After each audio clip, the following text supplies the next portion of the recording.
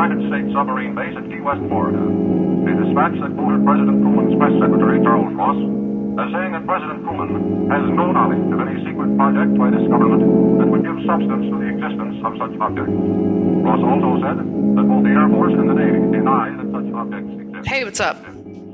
How's it going? It's been better. This is a tough one to come off of Patreon and pretend like we weren't just screaming for 45 minutes. Yeah, that tends to be like all of Patreon though, so I guess it's just par for the course. This one was extra special. Right. By extra special, I mean extra terrible. And speaking of extra terrible, hey, what's up? My name is Noelle, and I am simply not having a good time. And I'm Chelsea. I have been texted by televangelists all damn day. How's that going? It's going great. This is about the free napkin, yeah? I don't know. So I got a text message that said, hey, hello, God bless you. I said, hey, thanks. Did you say, hey, I haven't sneezed? I said, hey, thanks, who's this? And it said, this is Pastor Brian with Apostle Taylor. And Who the fuck is Apostle Taylor? I don't fucking know, man. I'm going to ask, though. I said, how's it going? Pastor Brian, the Presbyterian? And then I'm with Apostle Taylor. And I said, Apostle T. Taylor for Typhoid Taylor with the soup. And they said, hello, Brother Charles. And I said, brothers, howdy. Said they haven't responded yet. What? They haven't responded? It's just like an FBI call. They just needed you on the line for a certain amount of time so they could track your location.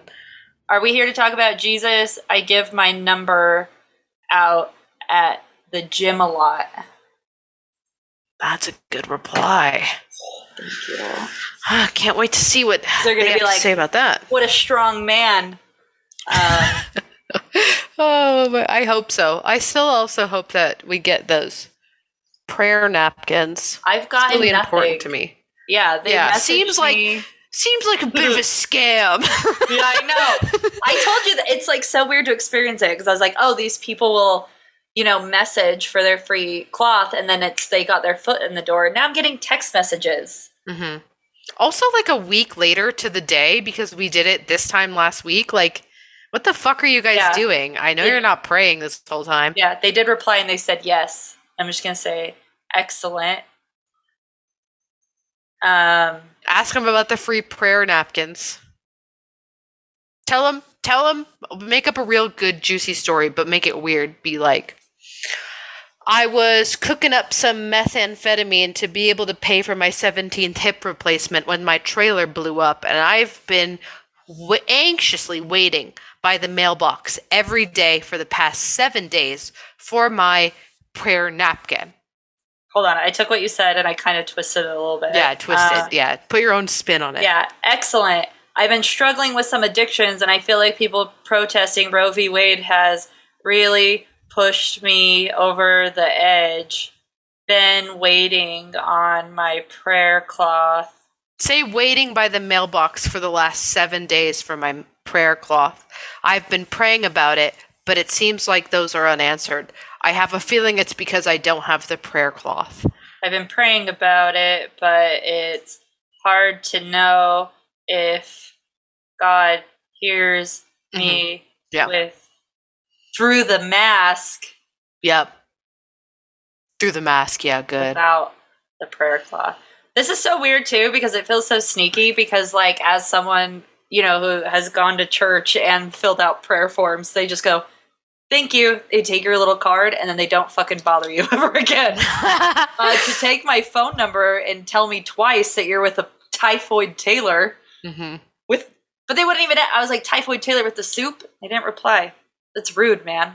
Well, because they want to keep it open-ended. Yeah. It's, you know what I mean? It's, crowd work. Keep it vague so you don't give anyone knows. It's smart. Yeah. They know what they're doing. So. Speaking of, today is the end of televangelism. Not literally, unfortunately, just in our world, hopefully. Yeah. Well, unless another motherfucker comes out of the goddamn cracks of the earth and ruins my life, this is it. And I did take a different spin on this because we deserve it. But I still tried to stay objective. So let's get into it. Let's do it. James Orson Baker was born January 2nd, 1940 in Muskegon? That sounds right? It doesn't sound wrong. It's true. Michigan. In Michigan.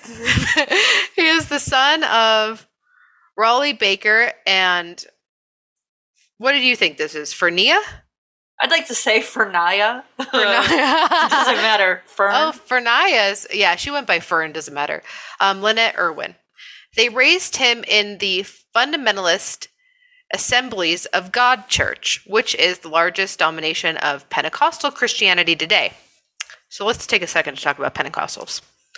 Like other forms of evangelical Christianity, Pentecostalism emphasizes the work of the Holy Spirit through direct experience or miracles, and the presence of God by the believers.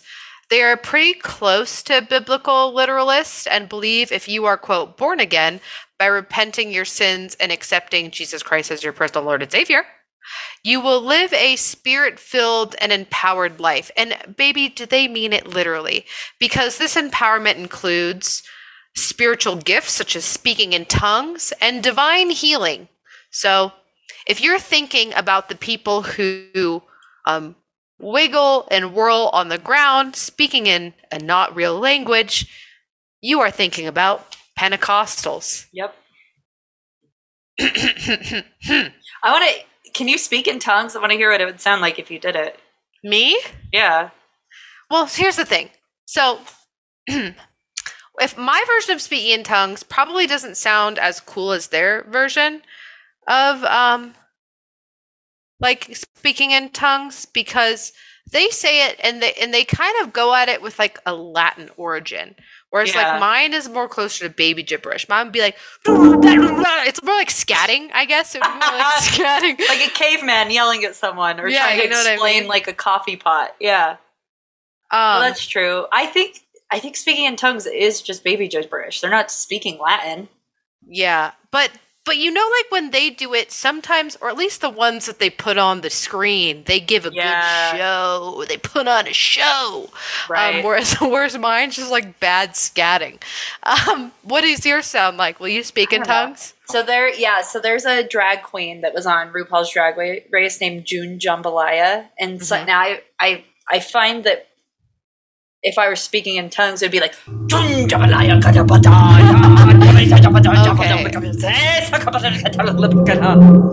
Okay. I see what you're saying. Yeah. Yours is more of like an incantation, I feel like. It also kind of sounds like people who have really thick Irish accents a little bit. Yeah. Like what is that, a Cockney accent? Or Cockney, is that British? Yeah, I think I don't know. It's one of those. It's like the TikToks where they're like, say you're going to the store, they're like, hi, Zapaka, Lotapata. You're like, what the fuck did he say? yeah, that, you know? Yeah. Different interpretations. Either way, it's made up and it doesn't matter. So Pentecostals tend to see their movement as reflecting the same kind of spiritual power and teachings that were found in the apostolic age, which is the period of time from the death of Jesus until the death of the last of the 12 apostles. So, needless to say, they got a pretty big head about themselves. And for this reason, some Pentecostals also use the term apostolic or full gospel to describe their movement.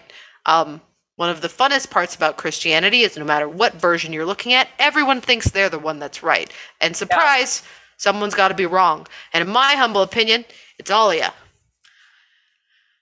Anyway, Jim was self-described, and I want to really highlight self-described because no one other than himself said this, as a visionary dreamer.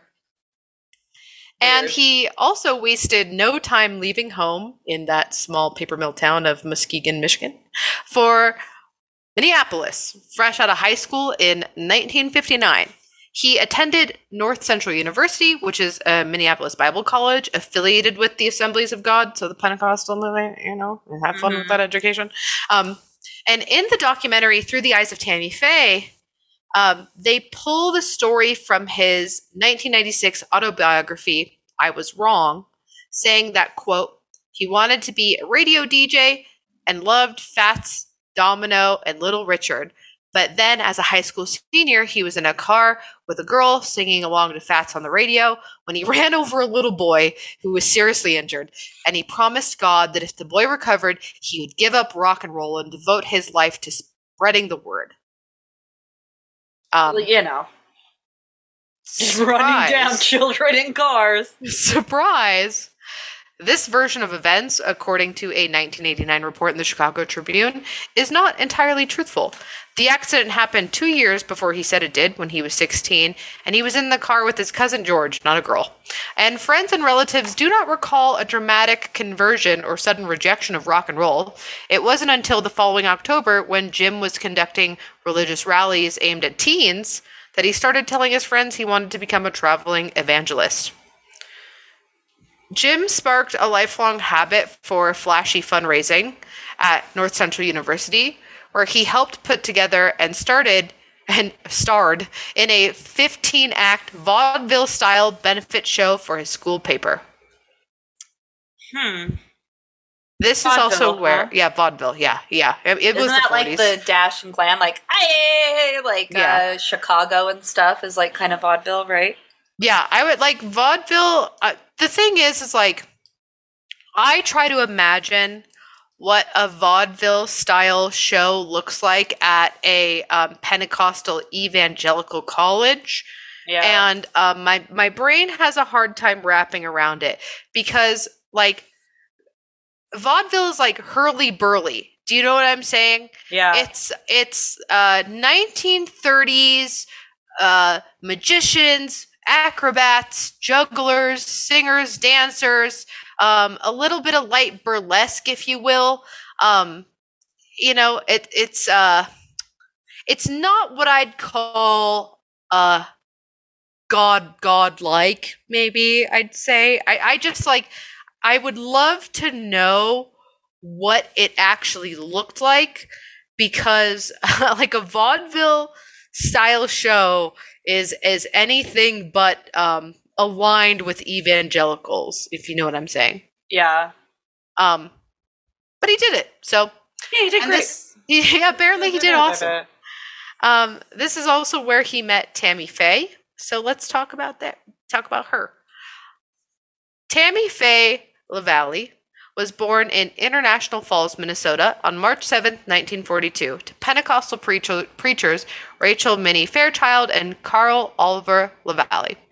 Her parents were married in 1941, and shortly after she was born, they went through a painful divorce that resulted in her mom being absolutely shunned by their former church. Dude, and her mom, like, carried the weight of that so hard that it was pretty heartbreaking, actually. Just... her mom would say stuff like, the only reason they even let me in because I'm like a whore and a harlot is because I know how to play piano. Like, her mom really got mistreated by religion and yet stuck by it so feverishly. Yeah. Well, I mean, like, their town was either like 2,000 or 6,000 population.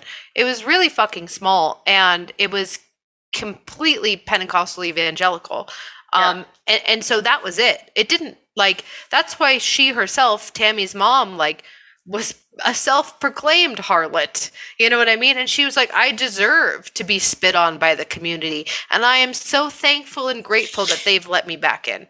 Yeah. And Tammy was definitely seen as like a bit of a black mark on her mom's record, because she was a child of divorce, and in the eyes of God, divorce is not it. And now you've got this like essentially bastard child. Like, it was not the vibe. It was a terrible fucking time. Like, her childhood was horrifically tumultuous because of it. And she like experienced deep religious mistreatment. And it clearly like framed what her entire life was going to be like, because she was so ostracized. Like, she wasn't even allowed to come to church, and she wanted to go so badly.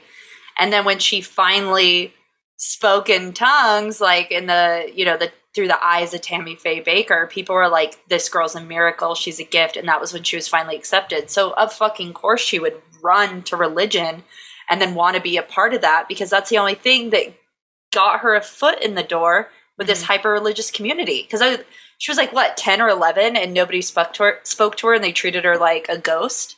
And then she started speaking in tongues one day, and they're like, bless this child, miracle of God.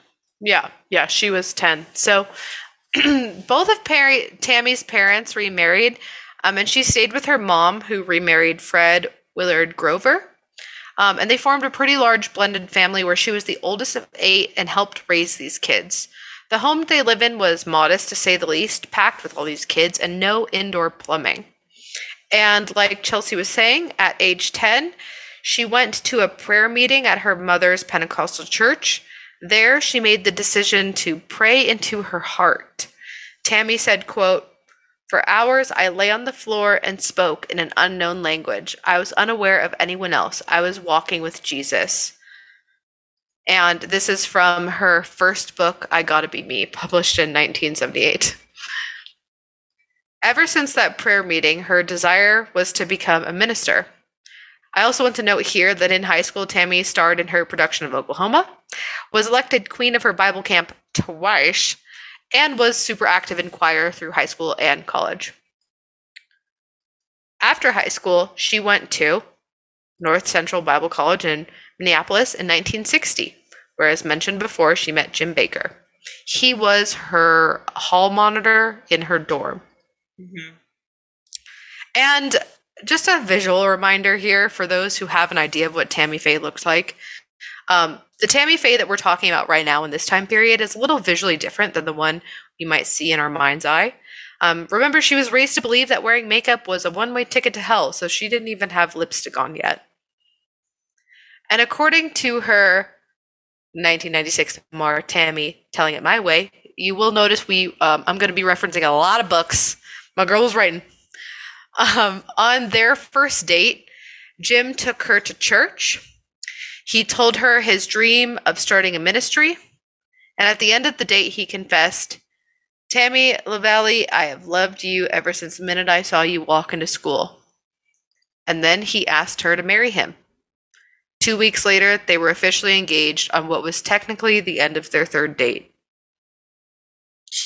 It's pretty par for the course for our state. That's not weird at all. I know, for the Mormons, that's pretty normal. But also, this is like now the second televangelist couple who got married either by the end of their first date or shortly thereafter. Yeah, because they want to be boinking.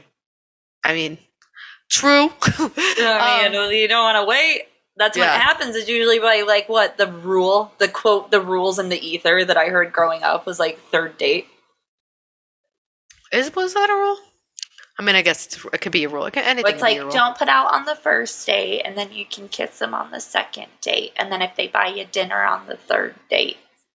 Just the simple, rules of misogyny that dictates when women are allowed to put out.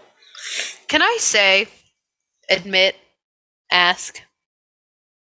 I never knew what the base's values were. When someone said we went to first base, what is that?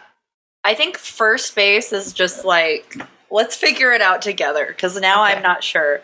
First base has to be kissing, right? Wait, how many bases are there? 4. First, second, third, and home. Yeah. Oh my God. So we only have 4 things? And we'll say home is anal? Home is just full on intercourse, yeah. So first, well, that doesn't even sound like, but that's not even the end of the goal. You know what I mean? And I thought Christians only did anal because God can't see your butthole. Well, that's only if you're not married. Okay, but first base, I think is just literally just making out. Making out, okay. I think second base is feeling each other up, but over heavy the petting, clothes. Heavy petting, and dry humping. And then third base is maybe digital penetration, but not full on intercourse. What do you mean digital? Are you trying to say fingering, cunnilingus? Sure, or a toss hand and job. salad. tossing salad would be penetration of a sexual organ. So I think that You would be don't have home to base. stick your tongue all the way in. You could just, do a little rimmy. Yeah, maybe if you're just using your You tongue. could do a I little guess. rusty trombone, if you know what I'm saying. Yeah. So, but I think those are the bases. With fourth base being actual. So sex. third is mouth, tongue, hands, Yeah, it's hands in the pants. I think. or maybe a foot job. Sure. I mean, we can be creative. It's 2022. And then fourth base or home is Sex. penetration. Yeah, I guess I shouldn't say like sex. Yeah, penetration. Vaginal or anal penetration. Yeah, I would say so. Like, I would count anal as sex. Absolutely. That's such a weird loophole that I never Well, I think understood. that Christians think that anal is in third base category, but I could be incorrect. I don't fucking know, man. Since I was actually raised by parents who loved me and gave me sexual education, I know that anal is also sex. So, shout out to my parents. What is holding hands? Holding That's hands that's my is favorite base. first base.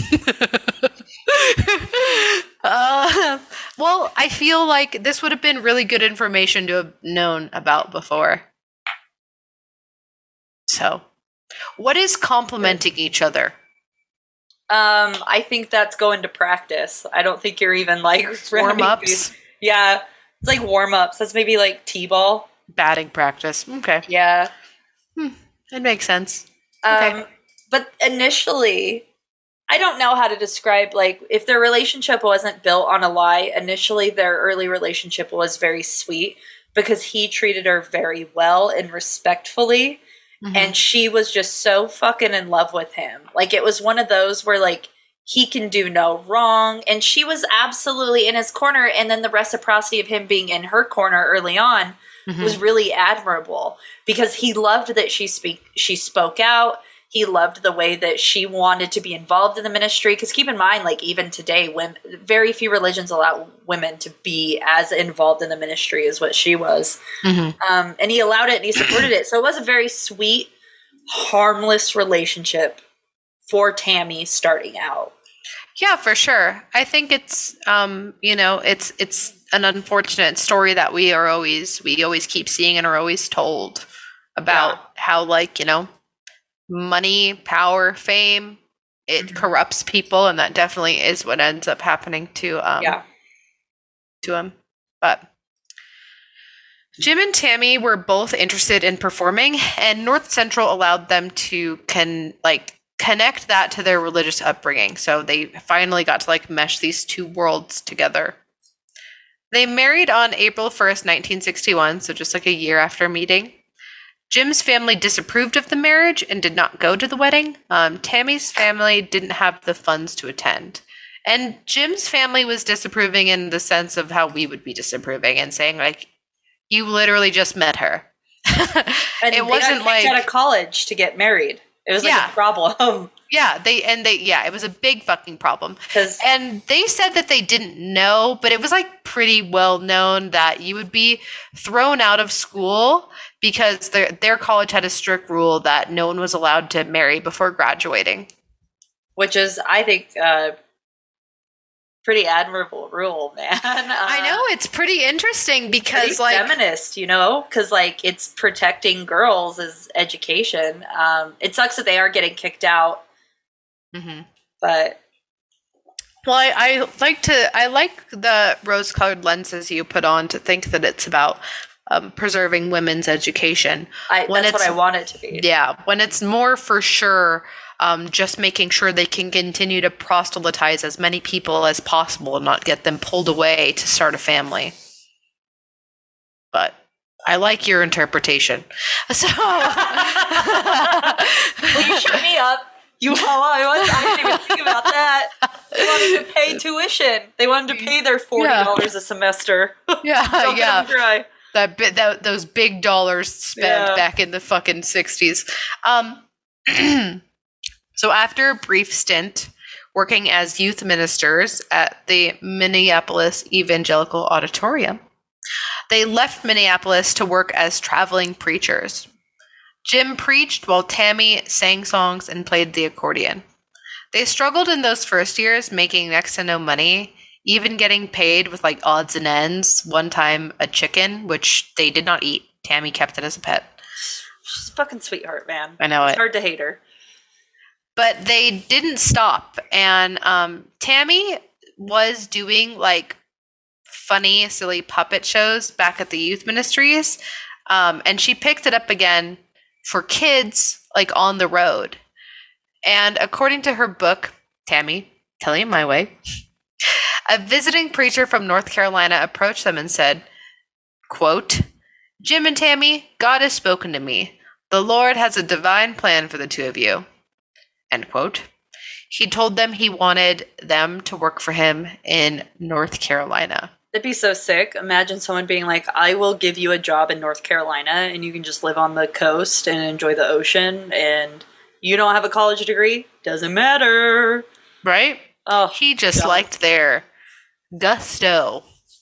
Or he saw a young couple, multi-talented, multifaceted, that he could easily pry upon and, exploit. But, Yeah. Again, pick the color lenses you want to put on today. So they became popular among the Assemblies of God churches and were paid to visit and minister at other churches. And from those connections, in 1965, they met American Demon himself, Pat Robertson, as you remember, who ran CBN, or the Christian Broadcasting Network. Mm-hmm. Robertson offered to turn the couple's puppet show ministry into a children's television show.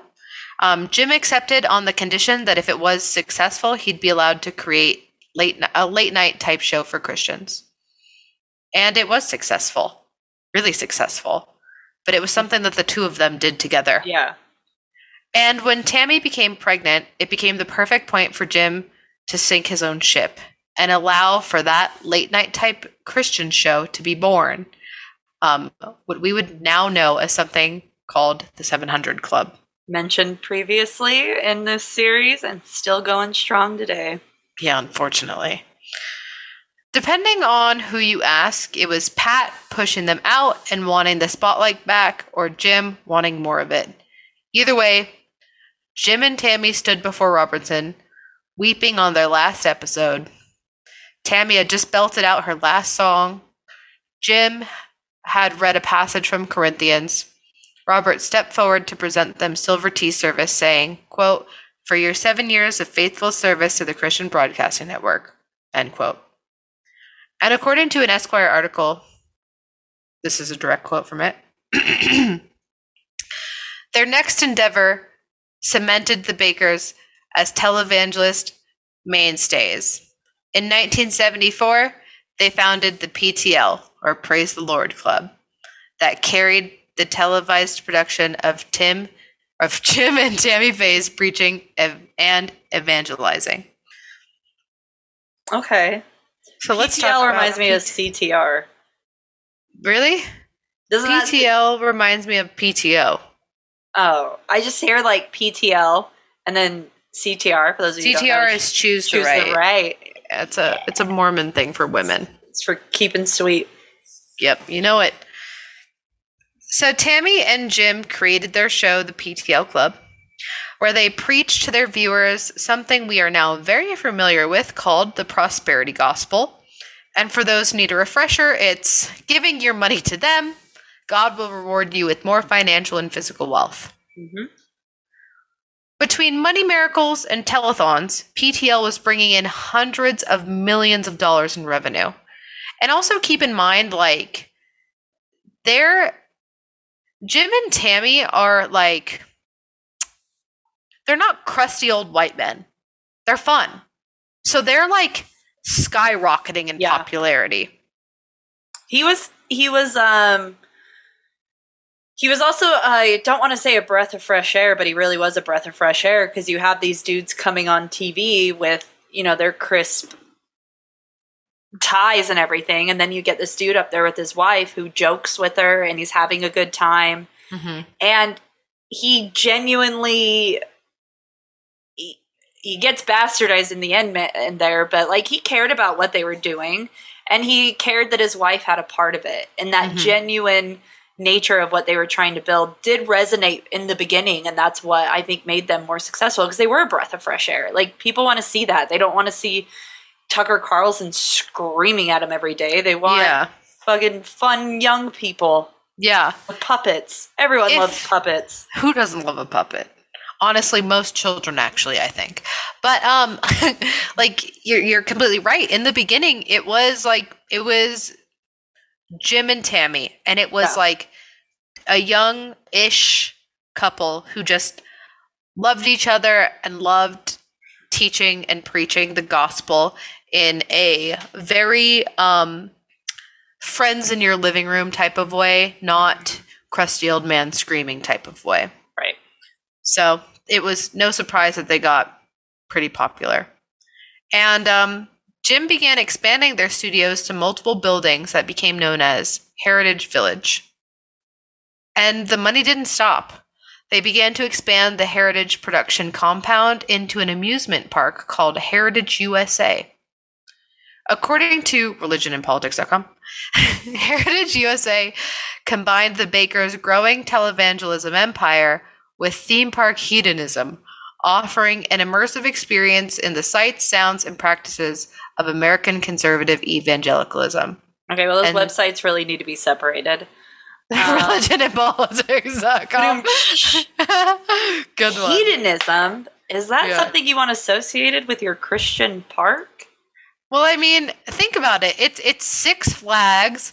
The pursuit of pleasure and sensual self-indulgence. I was watching Bad Girls Club, and they went to a club called Hedonism. So I'm like, is that it? But you know, it makes absolutely perfect sense, because like it's a perversion of it all. Honestly, like, imagine Six Flags but with a mini Jerusalem and a replica of Billy Graham's childhood home, and Passion of the Christ plays, because baby, that's exactly what the fuck was in Heritage USA. So uncomfortable. I don't. But that's hedonism. That's hedonism. So uncomfortable. I have a problem with that word. Well, like, it honestly, don't mean to be like another boy spoiler, but it reminds me of like their superhero theme park. You're just like, we've gone too far. You know what I mean? Like, that's what I think they mean by hedonism, because you shouldn't be paying an entry fee to ride a roller coaster and then stop into the Jerusalem gift shop where Christ was crucified. It's not. That's hedonism, baby. Yeah, it that's doesn't hedonism. sit right. It doesn't sit right. It gives me emotional acid reflux. Yeah, as it should. So, spanning 2,300 acres, the park became the third most popular in the U.S., right behind Disneyland and Disney World. So fucking successful. I can't even think what comes second to Disneyland or Disney World. Universal Studios, maybe? Have you been to Universal? It sucks dick. No, I'm not sure if the one in Florida is any better, but the one in California is a massive disappointment. Well, they'll just let anyone work there. Am I right, Casey Anthony? Nice one, bro. Thank you. I was going for deep cuts today. That was a deep cut. That was for the real ones. That was for the real ones checking the fuck in. So, anyway, you know, number one pro-life advocate, Casey Anthony. So I can't. Heritage USA was built by famous church builder Roe Messner. Remember that name? Who has built more than 1,700 churches, including several megachurches. And something you might want to also keep in mind, they used $200 million of PTL funds to fucking build it. Whoops. Keep in mind that when they're getting these funds, it's not just like call in to PTL because you like us. It's call into PTL because we're talking about very real issues impacting the world, and we're doing a fundraiser via telephone, and you're expecting your money go to these causes. Yeah. So telethons were sometimes for PTL. Telethons were sometimes for righteous causes. Telethons were for pay to pray. You know what I mean? Yeah. Like, you've got a prayer, you need an extra herd, tackle a couple dollars onto that. So yeah, I- people very much thought their money was going to I mean, other things. We're both children. We're both children of the 90s. Some of us have like a little 80s asterisk on there. But it was like PBS where it was like, oh, this is made possible by viewers like you. Yeah. If Wishbone, I'm saying this, I'm leaning in. If Wishbone would have gotten taken off the fucking air because PBS wanted to build a stupid fucking hedonism theme park, I would have burned down Washington. Could you I imagine agree. how pissed you'd be? Keep Wishbone on the air. I agree. Also, as a child of the 90s, I very much so remember the 700 Club. I don't. I Really? was protected. Yeah, I don't You- remember this at all. I was dick deep in watching Wishbone, man. I don't. Well, as was I, because it was all on public free access TV, and if you just start flipping through the channels, you would see it. I watched Maury because we only had the 13 channels. So I It watched was like Maury. literally, it went Maury, and then it went like Jerry Springer, and then the next channel was the 700 Club. I never saw the 700 Club. It was either Maury. Maybe the Mormons Judge kept it out of Judy. Utah. I wonder honestly. if they did. I wonder if it wasn't popular because it would have been directly opposed They put to fucking, Mormon views. KSL on that channel instead. Yeah, they used because- to have. That's actually probably it because I do remember they would have like women sitting around and being like, "We have public events happening." Sip Yeah. tea, and it was mind-numbingly dull. Yeah, I bet they kept it out of Utah because I remember it very specifically Yeah, because it never had saw like it. the 700 Club logo in the corner at all times, and it was always an emergency to call in and give them money. I remember that very vividly. Yeah, my introduction to Tammy Faye was RuPaul's Drag Race as an Yeah. adult. So well, we can get into that later. catch but up. So, at the height of PTL, Tammy Faye and Jim were getting dragged for their extravagance. Per the New York Times, they had an air-conditioned doghouses, which is actually kind of cool. I think that's fine. Yeah, I think it's fine. Gold-plated bathroom fixtures, It's a little extravagant. not as much fine. Yeah, And matching Rolls Royces. unnecessary. Yeah. And unfortunately, Tammy was always dressed up and dripping in fucking gold and diamonds, baby. She What? was iced the Yeah. fuck out. Call her fucking Paul Wall. Yeah, what makes me sad though is through the eyes of Tammy Faye, it does show her very extravagantly, but she was also, I would say her love language was gift giving because she also shared that wealth. Like, I know it sounds like I'm making excuses for her, and I probably am. But Tammy Faye, I don't think was greedy. I think she was a poor kid who grew up and finally had fucking money, and she's like, I'm going to use it on me. I'm going to use it on you. I'll use it on your sister. I'll use it on your friends. I'll use it on, like, she'd be like, oh, you're coming to visit me? I'm going to buy you like a $5,000 coat just for you taking 5 minutes out of your Yeah. day, is how she was spending it. And it was really sad because it just perpetuated the entire, her entire childhood of, I have to do things to get people to like me outside of just being myself. Yeah. And for her in adulthood, no one really, her own mom didn't even really come around it was to criticize her.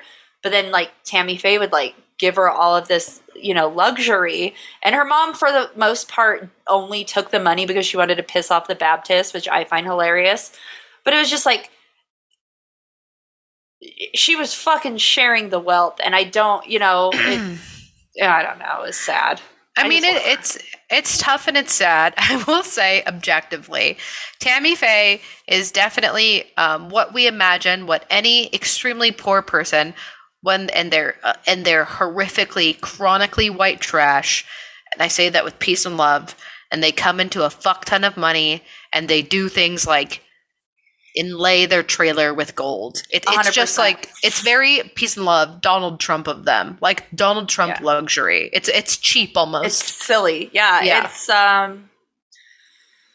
It was very silly the way like she would spend her money. Like it would be in the middle of summer and she would be in like head to toe a white mink coat. Yeah. And they would be like, "Are you hot?" And she's like, "I've never been more comfortable." Yeah. All her, it was the theater of her wanting to show people that she finally had made it. Yeah. And The unfortunate side of this is like Tammy did have a bit of a shopping addiction, and she even on a few occasions would like make comments on their network on live TV being like shopping is cheaper than therapy, and she'd say things like I hope in heaven you get a credit card that has no limit. Like it was all very silly and funny. She's but she's preaching directly to me, Noelle. Yeah, she knows who her audience is, but she was funny. But she did have a bit of a problem with spending. Yeah. So it was a tough look. And with fame and public perception comes hate, and Tammy was constantly mocked for her makeup. She went from a girl who grew up thinking makeup will make you go to hell to full face, babes, full fucking face. And it became such like a shtick that comedians and late night hosts of the time loved to impersonate Tammy, joking that her crying would lead to thick black streams on her face. And you could even buy t-shirts that were like slathered with makeup stains on it, and it would say, "I ran into Tammy Faye at the mall." It was mean. Yeah, and she's such a fucking icon, man. She'd be like, "That's all right. Like, I actually have photos of my headshots, so if you want to like talk terrible about me, actually here you go. Maybe this will inspire you. Do you want me to sign it?" And she was like, "Thank you so much." And it was just like hard to hate her because she was just so graciously sweet. Well, yeah, it's just a trademark, Yeah. Well, I mean, like, just like any bad bitch in history, she embraced her image and used it, even if it was like used negatively against her. And in her book, Tammy, Telling It My Way, she said, quote, "Makeup artists all over the country have tried to get me to take off my eyelashes or quit wearing so much mascara. I just laugh and say, that would be like Dolly Parton having a breast reduction." When it was suggested that Tammy remove her makeup just for a minute as part of a makeover segment, she refused, declaring, quote, "A clown never takes off his makeup," end quote. And per the LA Times, if a makeup artist wanted to take off her eyeliner, it would be impossible because in the 90s, she got her eyeliner, eyebrows, and lip liner permanently tattooed on her face. Tammy said, quote, "I tattooed around my eyes because I lined them anyway. I tattooed my eyebrows on because they were gone from pulling them out so much. The only thing I wish I wouldn't have done was the lining of my lips. It felt like fire. I thought, man, I don't want to go to hell after that." And then, just a little fun fact, no matter how rich Tammy became and how much money she spent on everything else, she always preferred to buy her makeup at the drugstore. Queen knows a good dupe. That's it. Every queen knows a good dupe. It's true. And I think these quotes perfectly describe the lovable and unpredictable humor of Tammy. While Jim began becoming more like rigid and stuck to the traditional televangelist preacher ways, like clenched fists at the screen, Tammy would often have like tearful outbursts about life struggles and successes, both in the world and about her own personal experiences. Reverend Mel White, a former ghostwriter for preacher Jerry Falwell, described her appeal as a combination of Martha Stewart, Dr. Joyce Brothers, and Carol Burnett. Quote, "She talked about sex and flirted with Jim. She took on the caricature of an obedient wife and blasted it. You have never seen Pat Robinson's wife or Jerry Falwell's wife. They stay at home doing what those wives do." End quote. Yeah, she would talk about like erectile dysfunction and be like, "These are ways to treat it because you want to be happy and you want to have a happy marriage. And this is part of like what happy couples do." And people would be horrified and they'd be like, "That's not appropriate to talk about." And she's like, "I'm just letting people be happy. We should support them." Like in the most like it was almost like she was confused why some of this stuff would be a problem to, these televangelist networks because she was so like, but this is life and it's part of life. Like we got to talk about it and like let people know that God loves them even though their dick don't work. Yeah. Well, like, and her whole thing was like, we're a program that also reaches out to married couples and we think it's important to have like love and, between a married couple and, that's what this also could include.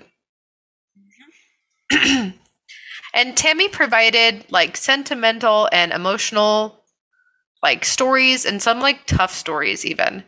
She was noted for her candid discussion of topics that were considered taboo amongst many of the other evangelicals, ranging from, as Chelsea said, penile implants to acceptance and compassion for the LGBTQ community.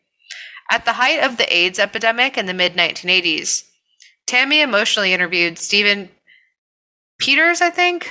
There's an I in there. I could be wrong.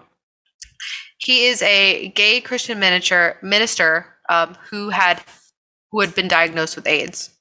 On a segment called Tammy's House Party, which was a part of the PTL Club, they discussed his sexuality, coming out, being diagnosed with AIDS, and the death of his partner.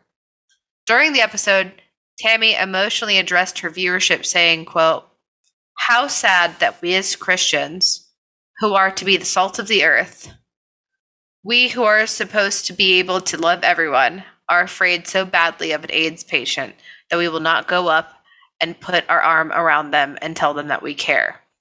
Well, and she went hard on this segment too. You can see it online, but she was like, "Are your parents supportive?" And he said yes. And she would like look directly into the camera and be like, "That's what good Christian parents do. They love you for who you are, and they support you through hardships and trials." And the people involved with PTL were mortified. Like, even her husband was like, "Oh, that's just what Tammy does. Can't control her." And this was kind of where you started to see a little bit of the fissures happening, because she really was this icon who was talking about stuff that Christians were taught you don't talk about. And even today, like, if you're like, "I'm a Christian, but I support the LGBTQ community," and that like has to be something that you often say, or it's like, "Yeah, I'm from Utah, but I'm not a Mormon." Yeah. It's so intertwined. And she was, imagine if she could have been, if people didn't get in her way, the type of success that this could have had.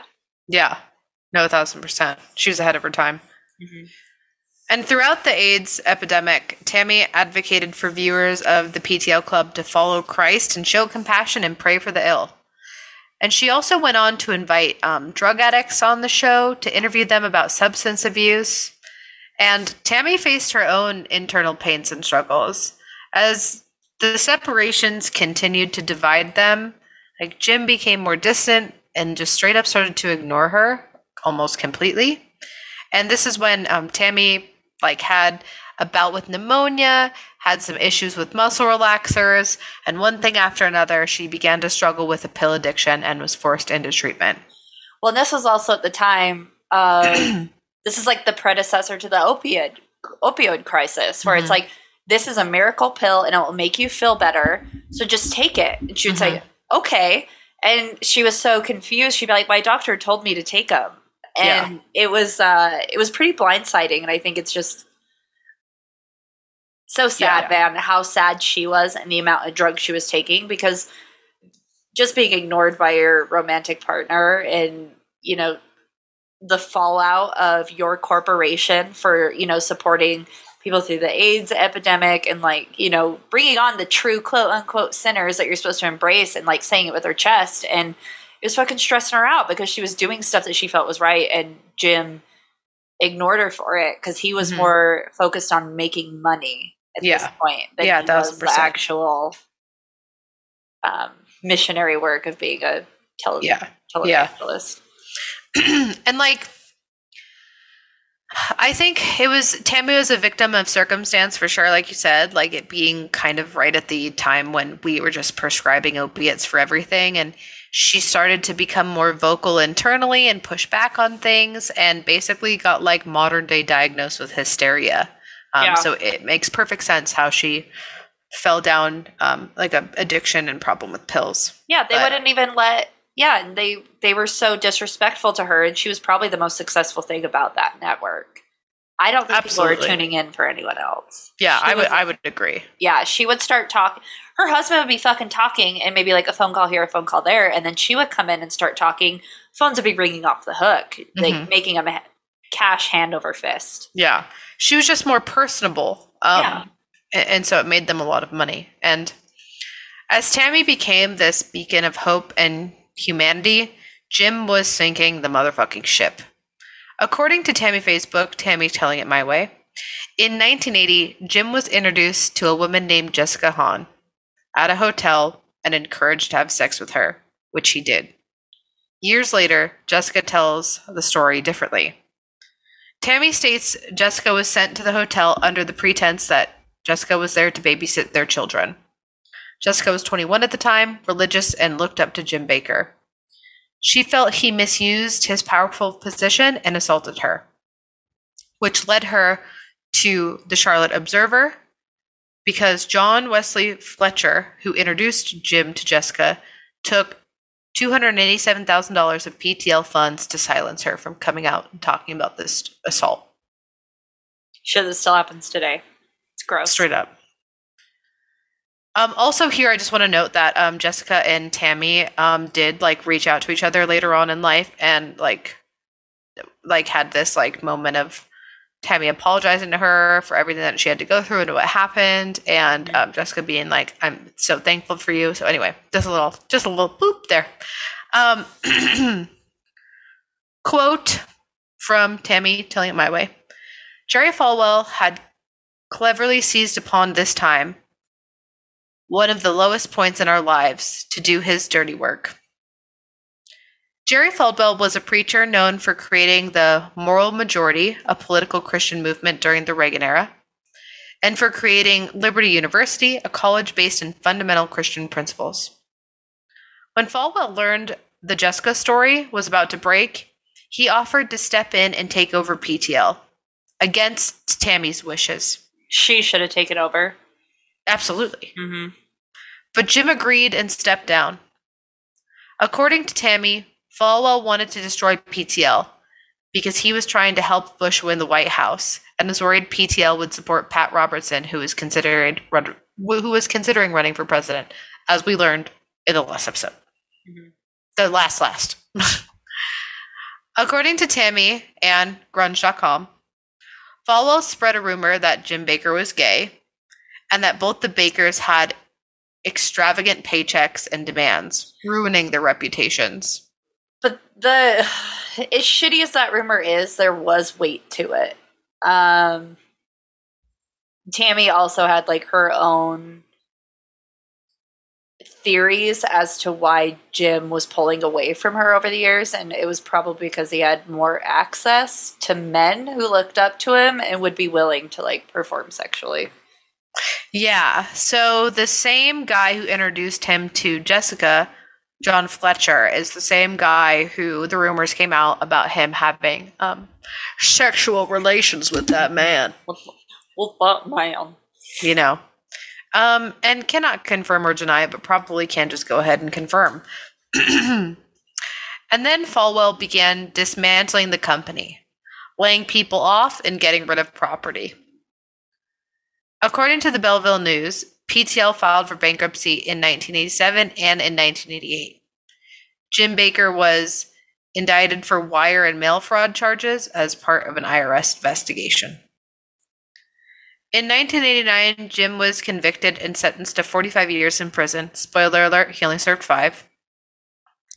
Investigations revealed that Jim had been misappropriating funds raised for Heritage USA to pay large salaries and bonuses, in addition to overselling lifetime partnerships to the park, per Religion and Politics, that website that you said needs to be separated. Mm-hmm. Despite this, Tammy stood by Jim through all the scandal, including several instances where she cried on camera defending him. But in 1992, while Jim was still in prison, Tammy filed for divorce, saying in a letter to the New Covenant Church in Orlando, Florida, quote, "For years I have been pretending that everything is all right, but in fact I hurt all the time. I cannot pretend anymore." And well, it's sad because you look at how their story started, and she was pushed aside for money time and time again. Even when stuff started going south, Jim didn't care about her. He only cared about like the investors and the partners in the program. And Tammy was always pushed aside, and they would exploit her trauma too. They'd be like, "You need to go on and talk about your pill addiction." She's like, "Oh, yeah. I don't really want to do that." And they're like, "Well, it's good for ratings." And so, it's Which is so, I think he would have moved oceans for her when they started dating. And then it, like, to see how bad it disintegrated, where he didn't give a fuck about her because of money. And she would 100% stood by him. Like, Yeah. even when he fucked up, she would, it toxic positivity, like, to a T. She'd be like, well, this is just a really good learning experience then, isn't it? Mm-hmm. And he's just so fucking mean to her. Yeah, it was really brutal there at the end. But it's okay, because Tammy ended up remarrying Roe Messner, if you remember from above. The guy who built all the churches. You better believe it. The mega church builder. Roe lost millions of dollars on Heritage USA, and both he and Tammy had this mutual connection in wanting to rebuild their personal and professional lives after the fall of PTL. But unfortunately, trouble only finds Miss Tammy Faye, because Roe was sentenced to nearly 3 years in prison on bankruptcy fraud charges because he was concealing assets in his bankruptcy. Motherfucker. I know. He spent 27 months in prison before being able to reunite with Tammy. And while unfortunately Jim Baker is still alive, remarried, and currently hosts The Jim Baker Show, which focuses on the end times and the second coming of Christ, while promoting emergency survival products, and was recently sued by the state of Missouri for selling fake coronavirus cures. Oh, God. Look it up. I want to redirect into Tammy Faye, especially in these times. We deserve her. See, Tammy became somewhat of a gay icon. Mm-hmm. Her and literal Earth God, Princess Di, were some of the podcast. Yeah. They were some of the few people of power in the time of the AIDS crisis who gave compassion, love, and humanity. Most of the Christian community turned their backs to the LGBTQ people, and Tammy said, no way. Christian networks were promoting conversion therapy and Pray the Gay Away, and Tammy was going to Pride events, promoting and encouraging love and acceptance. She said, quote, I think I have a lot in common with the gay population because they've been made fun of and put down and misunderstood, and have had a really rough row to hoe in life. Row to hoe, huh? Yeah. I love that. Never heard that phrase before. Oh, Tammy, you icon. Right? She went on to create a talk show with Jim J. Bullock, an openly gay actor, and gave her renaissance in full credit to the support of the gay community. She became the subject of the documentary titled The Eyes of Tammy Faye, which came out in 2000 and was narrated by RuPaul. In early 2004, she appeared on the second season of VH1's The Surreal Life with Ron Jeremy, Vanilla Ice, Tracy Bingham, Eric Estrada, and Trishelle Cantella. She put on, and then she put out her bestseller, I Will Survive, and You Will Too. Of course, critics have come out to say there were limitations to Tammy's acceptance of the gay community, as in she wouldn't come out about gay marriage, but her live TV comments of, quote, no matter what happens to a young person in their life, they're still your boy, they're still your girl, end quote. Oh, wait, no, not end quote yet. And I think it's so important that we as mom and dad love through anything, end quote. I think that alone did a lot for the LGBTQ kids in evangelical homes. So absolutely. Because it let parents know that it was okay to love your kids, but it also let those hardcore evangelicals know that parents loving their kids is condoned by Tammy Faye, which is a good thing. You need people. If you are that caught up in something, sometimes you just need permission that something's okay. And she had the power and the platform to push that through, which is amazing. Yeah, especially someone so in the thick of it. Yeah. Oh, they were so mean to her for all of the stuff that she was doing. Just even gaslit. Tammy, you're just a woman. You don't know what real issues are. And you'd be like, oh, yeah, I do. Yeah.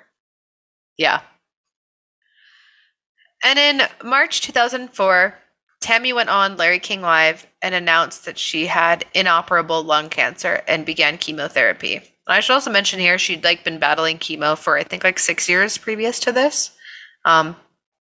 She would continue to go on Larry King and speak of chemo, the cancer's remission, and its brutal return. She was a guest by phone on Larry King in December of 2006, and said that she was receiving hospice care in her home. She appeared in her son Jay's documentary series, One Punk Under God, wherein they talked about her cancer treatments. And in one episode, close to the end, she required the use of oxygen in order to talk. She experienced severe weight loss and panic attacks from her treatment. In May 2007, she issued a statement on her website saying that chemotherapy had stopped, and she urged her fans to just continue to pray for her. On July 18th, 2007, Tammy made her final appearance on Larry King Live. At the time, she weighed just 65 pounds and was unable to eat solid food. Tammy's husband, Roe, later said that he believed she chose to do this interview to say a final goodbye to her fans. On July 20th, 2007, Tammy died at her home in Loch Lloyd near Kansas City, Missouri, after an 11-year bout with cancer. She was 65 years old. But so Tammy lives on. She lives on, baby. Yeah. She lives on. She lives on in the stage musical titled The Gospel According to Tammy Faye. Another musical following her life titled Big Tent. It debuted in May of 2007 at an off-Broadway New World Stages in New York City. A play about her final hours titled Tammy Faye's Final Audition. It premiered at the Cincinnati Fringe Festival in 2015, and the play takes place in a fevered dream at the end of her life, wherein she enlists the men in her life for one final TV talk show audition, which sounds so fucking cool. I would love to see it. So fun. And, of course, in the 2021 movie, The Eyes of Tammy Faye, which is based on the 2000 documentary of the same name, Jessica Chastain plays Tammy Faye and Andrew Garfield plays her husband, Jim. It's fucking incredible. So good. The Eyes of Tammy Faye opened on September 17th, 2021, and Chastain won a Critics' Choice Award, a Screen Actors Guild Award, and the Academy Award for Best Actress for her performance. And most recently and currently, British playwright James Graham is also writing the book for a new musical about Tammy Faye with music by Elton John and lyrics by Jake Shears. That's going to be so good. Right? And there it is, just as she would have wanted it. Her legacy continues on in musical theater. And that is Tammy Faye. Oh, the hero of the story. Yeah, the hero we needed and deserved. Imagine how successful she would have been without men. Honestly, truly. Life. Dude, if she would just run off with that dude that was super nice to her, was it David Cobb or something? Yeah. God, she would have been so happy. Yeah, that was something I didn't bring up in here. Was just because, like, it's not... It doesn't matter. She talks about it in her book a little bit, and it was more of just, like, a friendship. Yeah. And Jim... like, who had been cheating on her and was caught cheating on her and admitted cheating on her, naturally, just like any other cheater, just projected his bullshit and said that they were having an emotional affair. When really he was just one of the few people who showed her kindness. He listened to her sing her music. That was it. She would just be like singing. And he was like, "You got a real pretty voice." And he treated her with like a genuine respect. And she hadn't had that in so long, and then Jim destroyed that. Yeah, and yeah, and this was in the era of like Jim making fun of her and the way that she looked and did her makeup, and he was like, "I think you look great," you know what I mean? Just being a kind person. And but naturally, Jim tried to say that like she had an emotional affair and made her like go on TV and say how much she loved her husband, and her fucking up. But he never came out. He never, like, when his affair came out, it was like a fire drill of trying to get ahead of it. Yeah. No, 1,000%. Well, when it came out, it wasn't even, like, about the affair. It was more about, like, the legality of trying to fucking give someone hush money. Yeah. And another detail that I didn't add in there, but I guess it would be interesting to know, was, like, so towards the end of her life, she would do multiple reappearances on Larry King, and it was mostly because like Larry King was chill with her. Yeah. And when she right before she died, she let Roe know that like when I pass, I want it to be Larry King who breaks the news specifically, and only I want him to be the first to do it. Mm-hmm. So just like, I don't know, she was just always such a I don't know what the word I'm looking for here is. She just had such convictions and morals, and like Yeah. it was, they never faltered, you know, even like when she was involved in the mess of the where the money goes. I don't think she fully understood what was happening. I think she was in the naivety that comes with women who let men 100% control their households. Yeah. In religions. But it's also ignorance by being naive. So Yeah. you can't 100% dismiss it. Yeah. I think that she put her message before like maybe the downfall of it and even being like on TV. Like what I'm saying is important. So it's okay that this other stuff happens. I don't know though, because that's never really divulged of her knowing where the money was, because she didn't even know how much Jim made in a year. Yeah. So I agree. I think it's a little bit of that ignorance is bliss, but also like sometimes we got to be like, you need to be held accountable for your ignorance. So it's tough, but yeah, that's Tammy Faye. And unrelated to Tammy Faye, but related to us, you can go to the link tree in all of our bios. like, what's she gonna say? Nothing great, just a plug. I'm at Noelle Fain. That is at Sith Lord. That Chelsea. God, I did that every time. And you can find us at Go to Hell Podcast as well. If you click that link in the bio, it will bring you to Linktree, as said, where you can first find pro-choice resources. Second, get some of our merch. We've got cool fucking merch in there. We've got wanted poster merch, and we also still have the Protect Trans Kids merch, where 100% of the proceeds are donated to trans organization. We have our Patreon link, which is one of my, totally unbiased opinion, one of my favorite things. We had a very fun and loud and emotional episode this week, and $1 gets you in. But please remember that you signed an NDA, so you can't say shit to nobody. Yeah, snitches get stitches, motherfuckers. Straight up. You can also find a link to Kelly's stickers or at Wildwood Owl on Etsy. She makes our cool shit, and she also makes her own cool shit, so check it out. You can get a link to our Discord server, which is always a good time. You can also find our private Facebook group if you're a boomer. You can follow us on Twitter. And like always, if you're listening to us, I don't know why you would need this, but you can also find our Spotify and Apple Podcast links in there as well. And, Tammy was always a big fan of telling people to always be true to themselves, right? Didn't matter what anyone else said. And so that's why I, especially now, today, in this climate, politically, human rights-wise, I want to say, hail Satan. Hail Tammy Faye. Hail And Tammy her Faye. eyelashes. Especially her eyelashes. Put them on real thick tomorrow just for her. Do it. Triple that mascara. Oh, love to see it. Okay, bye. Bye.